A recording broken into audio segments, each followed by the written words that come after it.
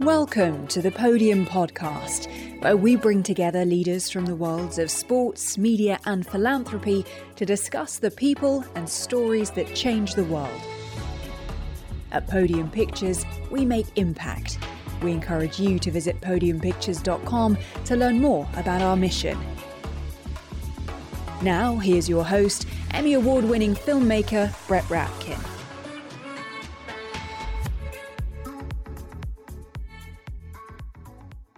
Coach Bob Bowman is the longtime coach of 23-time Olympic gold medalist Michael Phelps.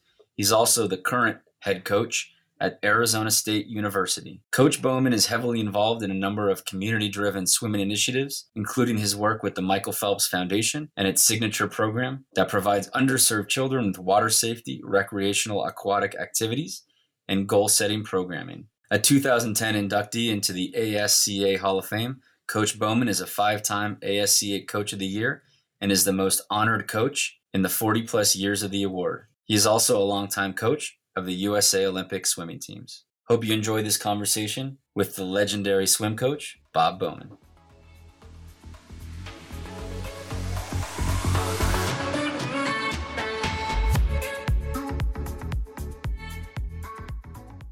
Bob Bowman, welcome to the Podium Podcast. It is truly an honor to have you. Where do we find you today? I'm in Tempe, Arizona, getting ready for our next swim season and, enjoying the beautiful weather. It's amazing right now. I follow you on Instagram and I can tell how much you seem to be enjoying living in the desert and everything that brings. I lived in Tucson myself during college. We won't talk about I'm sorry to hear that, but somehow you made it through. Yeah. No, Tucson's a beautiful place. The weather down there is even cooler than ours, probably, right? Yeah. And some great natural beauty. I know Michael said once that he just had never really swam outdoors before. And for me, I'm a California kid and went to school in Arizona. It was such an interesting thing to hear. What's it been like for you? I mean, to live and to work in a place that has as much sunshine as Arizona? Well, I've become well acquainted with sunscreen, but other than that, it's been amazing. I think the athletes stay healthier. One of the things that I've enjoyed particularly is just sunshine most of the time. You don't really realize that when you're in Baltimore that it's gray most of the time until you go somewhere where there's sun, and just kind of lifts your spirits a little bit and just gives you a little better outlook, I think. Yeah. I mean, certainly one thing we want to talk about today is mental health and wellness. And, I'd be remiss if I didn't ask you at least a little bit about, your career and intersecting with Michael when he was, I believe, 11 years old. I'm sure you've told the story a million times, but I'm sure people listening to this would love to just hear, how you met Michael and just a little, in a nutshell, what your journey with him has been like. Yeah. Well, I was working at the North Baltimore Aquatic Club, which is the club where he swam. And I got there in the summer of 1996 and was coaching groups in the club, mainly the older kids. So I knew who Michael was because he was this hotshot 10-year-old at that, and saw him swimming some meets.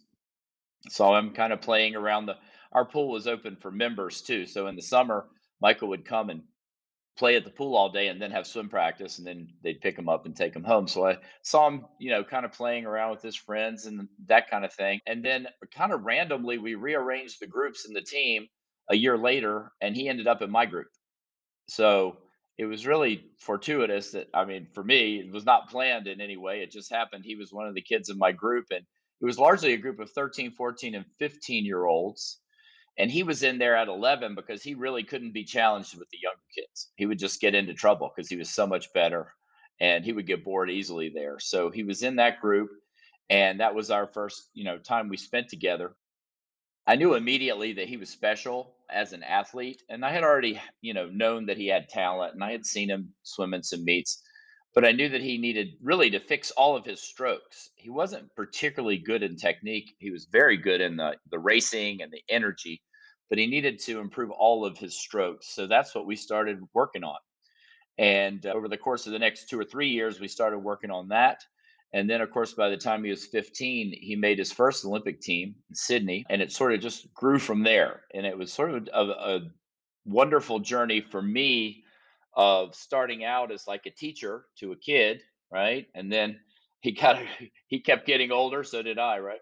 And we sort of changed, so where at the end of his career 20 years later we were more like partners, right? I was his advisor, not so much his teacher. So we've kind of come a long way. And you know now I'm just grandpa, so it's even been an amazing journey after the swimming. It's incredible. I mean, you've been much more than a coach. I mean, he talked about, when his parents separated, got divorced when he was young, and Mm. you showed up on the scene at a time where it seems like he was really looking for a father figure. Has that made it tough at times? Would it have been easier in hindsight if you were just the coach? Yes, it would have made the coaching part, the swimming part, much easier. And I really struggled kind of with that boundary throughout the process. And I tried to stay more on the coach side than on the father side because I knew that that was better for his swimming. And that was what he loved to do, right? And that's kind of where we spent most of our time. But, I think it complicated matters because there are times as a coach where you just have to kind of give some unvarnished feedback, right? And you have to kind of take a position. And you don't want to be doing that with someone who, you're also going to kind of be comforting or, having dinner with or something like that. So I think that it blurred the lines a little bit. So we had to work on that. And I think we successfully navigated it. Are there things, I'm sure there are, that you're comfortable talking about that, if you could, let me put this a different way. If a kid showed up at your pool today and had the physical ability that you recognized at some point with Michael, what would you do differently with that kid than maybe you did with MP, as they call him? Yeah. Well, I think in the programming, it would be very similar, right? I think in the way I would deliver it, it would be different. You know, Back when I took over with Michael, you know, I was still fairly early on in my career. I had been coaching for a while, but not with people on that level. And so, for me, I had a limited toolbox of things to use as a coach. So, when all you have is a hammer, everything looks like a nail. And that's what I did. I hammered everything. Do this. I was on top of everything. I micromanaged everything. I was the definition of a control freak, right? And somebody like Michael who has a strong personality and kind of knew where he wanted to go, we worked well together because he wanted all the bases covered. But I think if I was going to do it again with somebody else, I would let them be able to kind of have more discovery on their own and be willing to let them fail more and learn the important lessons a little slower. I think they would gain a lot more from that. I think I kind of tried to prevent that because we wanted to get as good as he could get as quickly as we could for some reason. But, that's kind of that. I think that would be my biggest patience would be my biggest takeaway from that. Yeah. When I interviewed him twice for The Weight of Gold, and I Mm. remember the first time was in Chicago. He was doing the Kennedy Forum and giving a keynote speech there. It's an excellent mental health organization, and people love to talk about his physiology and the way Mhm. his feet are this big and his arms are 15% bigger than this. And my impression was that he wanted to acknowledge his success more to his mental than any physical gifts that he has. I mean, do you agree with that? And I mean, if it's hard to do, but how Yeah. much of it, as you think back, has been mental and how much was physical? Yeah. Well, there's no doubt that in the mental game, the performance mental game, he is the best, well, certainly the best swimmer, maybe the best athlete ever in that category. But I think what made Michael the greatest ever is he had, there are a number of things that can help you be a good swimmer, right? You can have the physical things. He had all that, right? The long arms and all that stuff. You need to be in an environment where people kind of know what they're doing when they're coaching you, right? So North Baltimore Aquatic Club had already produced world records and gold medals for years. So that was sort of the culture of the program he was in. So you don't know if he had been somewhere else how that would have turned out. You have to have a family who would support this high level swimming. It's not easy, right? It's very difficult. And there was a stretch of time where, you know, due to a number of reasons, Michael trained every day for 6 years leading up to the 2004 Olympic Games, 365. So you have to have a family who's going to say this isn't insane and kind of go with it, right? So we had that. You know, he had the mental aspect, And a lot of that were things that we worked on, but some of it was just innate. He had a great perspective on racing even at a young age. He didn't get too hyped up for it. He didn't get under hyped. He just would find the right level to get at for each race, and he'd give his best in every race and leave that and move on. So I think he had everything that you would want. He checked all of those boxes. But I would say of his greatest strength, it's by far his mental game. Yeah, for sure. Someone mentioned to me, and I hadn't really thought of it in these terms before, that in your sport, in swimming, I mean, water is water, and Yeah. it's kind of an equalizer. And I'm sure there's degrees, no pun intended, of Yeah. different, water temperature or the way it's chlorinated or different things. But Mhm. if you compare it to a sport like, let's say, ski racing, where depending on when you go down the mountain and how the sun's hitting the hill or the Mhm. wind is blowing, it seems like swimming has very few variables. This is true. Yeah, the pool's exactly the same length. The lanes are the same. The water viscosity and all that is pretty much the same. Fun fact, Michael is like a human thermometer. He can jump in any pool and tell you exactly what the temperature is. He So I told don't me know once what that means, but he can definitely let you know when the water's too cold. he said once that he'd actually doesn't even like getting wet, which I thought was a Yeah. pretty ironic thing for Michael Phelps to say. Given that the pool's the same length and Mhm. there are these, very few variables, it seems like, whenever I swim some laps to get some exercise, at some point I start breathing heavy. I feel that lactic acid, and Mm. whether it's that or things like that, either you kind of fight through it or you don't. Yeah. When you talk about, Michael's mental strength or other Mhm. dominant athletes you've worked with or observed, is it pushing through that discomfort that's part of it? That is a big part of it. And the way that you learn to push past that discomfort in a race is to do it in practice, right?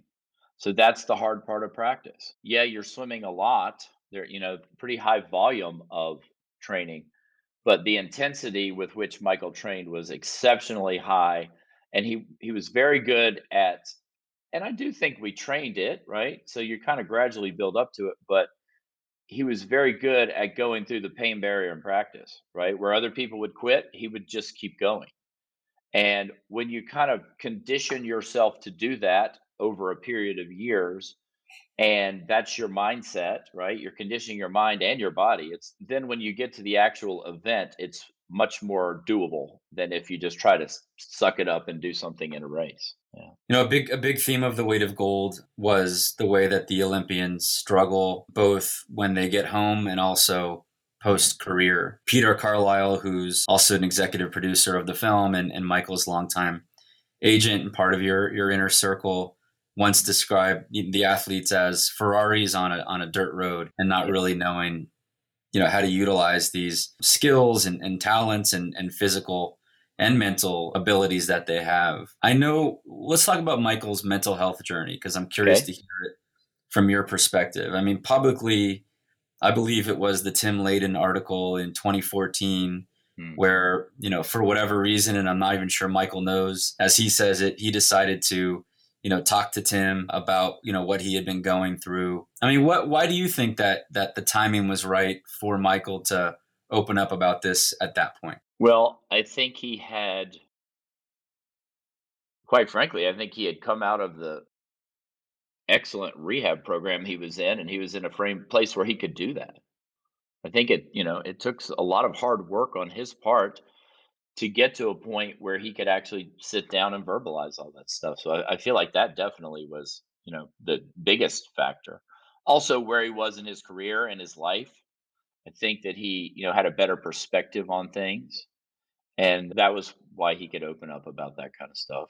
Yeah, probably all of us could. It was a kind of a team effort, that whole journey, right? It's a hard one. The journey, which journey are you referring to? Well, just his mental health journey, right? You know, it's not as if, you know, I didn't know something was wrong that he was struggling. I could tell he was struggling. And I'm not trained counselor. I don't, really know how to have all of those conversations. And quite frankly, it goes back to what we talked about before. If I'm going to do the best job as his coach, there's probably a line where he has to have there's a privacy aspect he has to have and I have to have, right? We just don't cross all the boundaries. So, you know, it was difficult to see him struggling, and then on this one hand, have be charged with basically holding this swimming career together, which meant a lot to a lot of people, him, you know, everybody. So I feel like that, after the 2008, between 2008 and 2014, that was a really tough time for all of us. Yeah. And Michael's very honest that it's something that he continues to struggle with, that it's a day-to-day Mhm. challenge, and that COVID has made it only much harder. Yeah. What routines has he found, and have you guys found together as a family, because you're Mhm. part of the family, that do work? And what are the days, as you observe, where things get harder, and what does he do or not do that might Mm. tie into that? I think the number one thing that he has done that has really made the biggest difference is he exercises every day. He still works out. And I mean, he works out hard. He just told me the other day he measures it, I guess, on his watch or whatever. He burns 4 or 5,000 calories a day. I kill myself and it's like 1,000 of moved calorie. You know what I mean? It's like, so that definitely helps. And I think anybody would, just in anybody would benefit from having regular exercise. But I do think that is something that grounds him and helps him manage stress. The other thing is, I think he's much better at recognizing what triggers might be, something that might, change his, state. And he's good at either avoiding them or just taking a minute and taking a deep breath before he reacts to something. And that has really helped as well. That's what I observe is he's just much better equipped to deal with a challenge when it comes up. And I think a lot of that is just like swimming, it's practice, right? He's been working on it now for 4 or 5 years. Nicole is very good at helping him do that. And, so I just try not to be a trigger. That's not meant to be too funny, but I can be at times. So, we have a lot of history.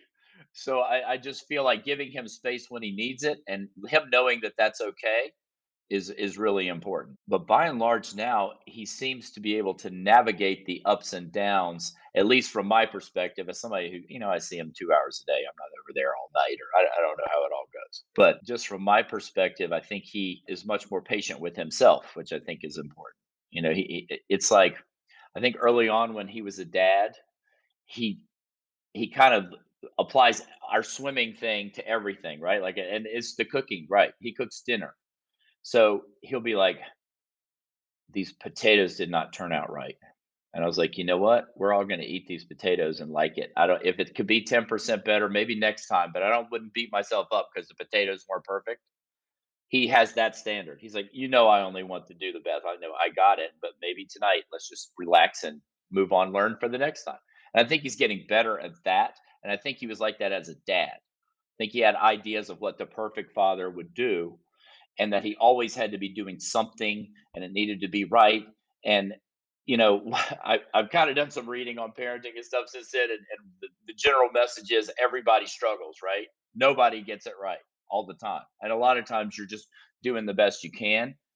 And I see him doing that much more now, and I think he's a lot happier as he goes through his life with those boys, in that he's being a great father, and he's not trying to just meet some standard that's impossible to meet. He's just being a good dad.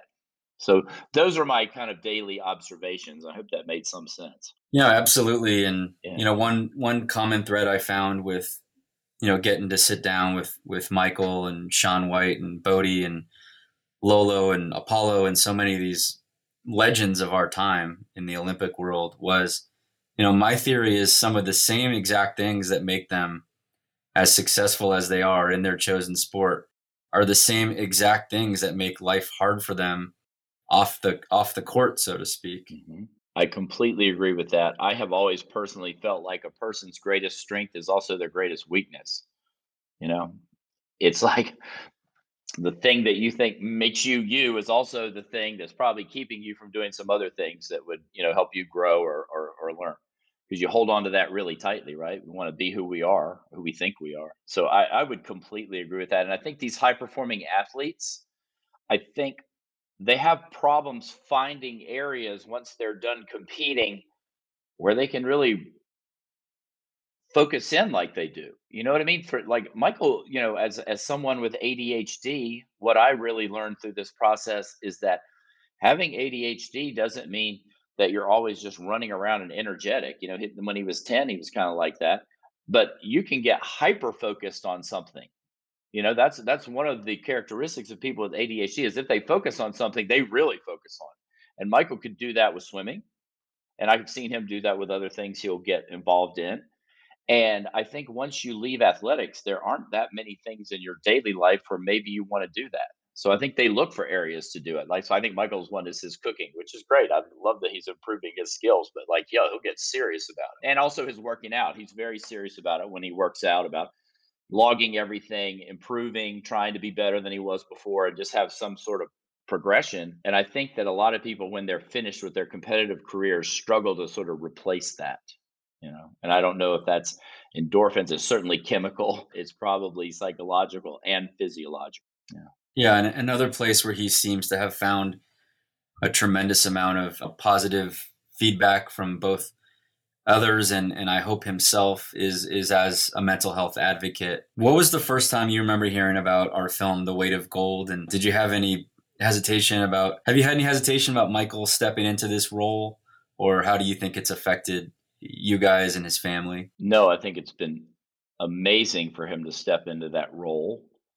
And I think it's helped him, and I think it's helped thousands, maybe more people. Because in this day and age where everything's Instagram and sound bites and, everything's kind of made for consumption, Michael is perceived as like this machine, right? And at the Olympics, I loved that perception. I love the fact that people thought when he got behind the blocks, he was going to just dominate, right? But somehow it wasn't even like human; it was like beyond. So that gave him a competitive advantage.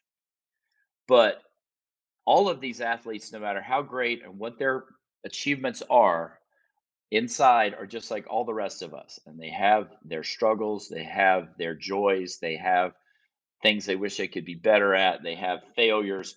And kind of opening up about that, I think, has given people a very meaningful look at what Olympic athletes in this field, but any professional athlete, what they're really like. They're just people. They happen to be really good at something, and they've sacrificed a lot to be good at something, and it's cost them to be good at something, right? It hasn't all just been the medals and money and being on TV. There's a lot that goes with that most people don't understand, and I think that as he opens up about it, people can kind of get a better view of what these athletes are going through. Yeah, I believe that any athlete opening up about this and talking about other issues that are important, including mental health, has as much opportunity to add rocket fuel to the conversation, whatever it may be, just because of the place they have in society. Yeah. And we're doing other things with other athletes around mental health now. But there's something about Michael that I think is, even among this other group of athletes who are talking about mental health, there's something different and more resonant about it. And I think it has something to do with, first of all, especially as men, I think we do this algebra in our head that A plus B plus C plus D equals happiness or contentment. Mm-hmm. And Michael has A, B, C, and D. He's literally married to Miss California. Yeah. He's got a gorgeous house and a gorgeous family. He's financially in great, and he's won so many more gold medals. I mean, I quiz people sometimes because it's just fascinating. Yeah. I say Michael's won 23 gold medals. What's the second most in all of Olympic history? And is it 9?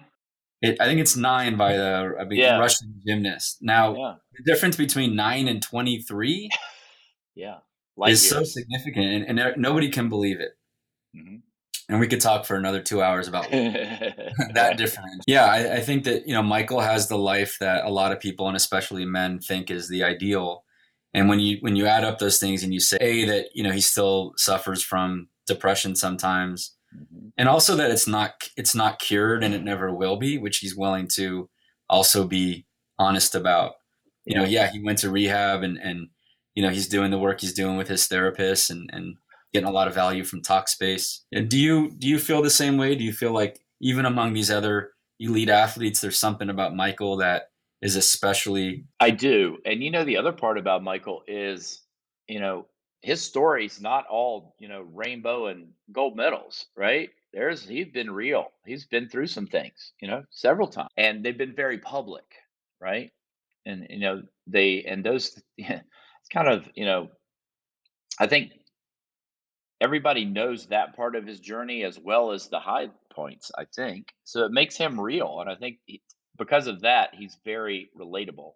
He can be relatable. You know what I mean? He's not just on Mount Olympus. He's like, had some struggles and they've been quite public. And another thing that these stars get is everything pretty much that happens to them is going to be public. So, it certainly contributes to mental health problems, and I'm sure it has with Michael, right? But so that's another layer of the whole equation. But I think that he's relatable because of that, and and every time something's happened, he's accepted it, he's taken responsibility for it, he's learned from it, and he's moved on from it, which I think is a good example for us too. You know? Just a couple months back, the Tokyo Olympics took Hmm. place after the year delay or so. And, Simone Biles was the biggest story, not because of what she did do on the mat, but the fact that she didn't compete. And, she used the term mental health to talk about it. What was it? And Michael was there. He was working for NBC. Yeah, And, NBC utilized him as a resource to talk about the issue. yeah. What was that experience like for you to watch that unfold in real time? And what were your impressions around, kind of where this conversation's going? Not just with Simone, but also with Naomi Osaka. And it seems like Yeah, more and yeah. more this term mental health is being used more openly. Yeah. Well, I think it's for everyone's betterment that is being used. And I think Simone was incredibly courageous to talk about it, right? And this wasn't something where, at least my impression, just from my observations, this wasn't some, performance anxiety she was having. Her actual health was at stake, right? There were ramifications of this that she could not perform didn't feel like it was safe to do that. So I respect her for doing that and for also, sharing that with everyone because I think, a lot of people out there have situations like that and they would not talk to anybody about it. It kind of worsens it. And I think that's why we have a lot of mental health crisis in this country. To see Michael step up and speak about it in such a, clear way was, I've never been prouder of him, right? And I've been pretty proud of him. But, just to see him kind of take that role is amazing, and I think he helped a lot of people. Hopefully, he helps Simone. I don't know. Absolutely. And I know that a lot of people reach out to him. And I mean, even Mhm. before kind of the mental health advocacy part, it seems to me, and you would know better than I, that whether it's Kobe Bryant or different Mhm. athletes, he has built this network of top tier athletes. My theory is because he's been so dominant, Yeah. 23 gold medals compared to 9, that these other athletes who are always looking for an edge want to know what's the secret sauce. Yeah. You think that's part of it? I do think it's part of it. I think I wanna know what that X factor is, you know? And I'm sure people come to you to try to find out the same thing because Yeah. you were there for all of it and such a huge part of all that success. Is that hard for you to express to people? I think it's hard to express the level of focus and intensity that Michael brought to his preparation, mental and physical, for a long period of time. I mean, 20-year career in swimming, that is unheard of. Most great swimmers have 4 or 5 years where they're at the top, and then that's it. They're done. And I think for Michael, it's like the consistent. We actually had a conversation about this not long ago. The thing that no one else has done is match his consistency, right? Consistency of effort, consistency of training, consistency of being able to mentally get up and get prepared, consistently of just standing up and delivering, his top level of performance when it was needed. And so I think that is what separates him from most others. You know, you got Michael Jordan, you got a few people like that, but Michael's kind of in very rare air up there for that. It sounds like what you're saying, Bob, and you hear the same thing when people talk about Jordan or about Kobe or any of these people who achieve true greatness, whether it's in sport or business or wherever they put their focus, is there really isn't a secret. It's just Yeah, showing yeah. up every day. hmm it's just showing up every day, and what that means is you're showing up when you have a stomach ache and you do it. When you just broke up with your girlfriend, you still show up and do it. Nothing sidetracks you. You are constantly on your journey, and every day you're making that step forward. And the reason we decided to train every day of the year was that gave us 52 more days of training a year that most people weren't taking. It's like another, almost 2 months, right? So you do that over 4 years, you're really having a significant amount of time on tasks that other people aren't having. And when you're already the best and you do that, then there's just sort of this exponential advantage you get from it. We mainly did it for the psychological advantage. It's, everybody in swimming knew he did that, and either they weren't willing to do it or they thought it was wrong, but it definitely gave him a psychological advantage because nobody was more prepared. Wasn't there also an element where, let's say you took off a Sunday, which you guys didn't, but for other people, if they trained on Saturday but they took off Sunday, then they were going to regress to where they were on Saturday, on Monday, and well, we always had a 2-for-1, and it's kind of a coaching thing, but it has some real truth to it. And we would say, if you took off, for every day you take off, it takes 2 to get back to where you were before you took off. So it's like a 3-day process. You give up 3 days for missing one. So that was why we just strove to be so consistent and try to have this continuous improvement. That's what we talked about. We would always just talk about continuous preparation, not have it interrupted. We just wanted while the train was moving, we wanted to keep it moving. So yeah, and I'll say this was up until 2004, right? When we went to Michigan and it was the college program, and he was lifting weights, and there were some other factors that started. He was taking Sundays off after that, but this was in the 6 years prior to 2004. He was very consistent. Yeah. Well, as we talked about at the top here, you're currently the coach in the team at Arizona State, the Sun Devils. What's it like there when Michael comes around? Do the kids start swimming a little faster, or what's the status there? Well, he hasn't been around now for a couple of years because of this COVID thing, right? And he doesn't come around too often. He's pretty busy. But anytime Michael goes anywhere, he raises the energy level of anybody around him, right? Like, it's like, oh my gosh, he's walked on the pool deck. So yeah, it's pretty special when he does come. He usually brings the grandkids. That's what I like. So I like it when they come to practice. What's it like for you to have your legacy, which is so incredible on its own, to be so interlinked with Michael? Is that something that took getting used to? I think so. I mean, in my book, it's Michael's legacy. I'm glad to just be linked into it a tiny bit, but yeah, I don't know. It's just part of who I am. And it's like, when he quit swimming, I wondered how I would be able to deal with just not seeing him every day, but I still see him every day. So we're good. I'm over at the house most days. And it's very different and very good. And we rarely even talk about swimming, which is amazing because that's all we talked about for a long period of time. But it's incredibly humbling to think what he's accomplished and that I could have helped him do that. Yeah.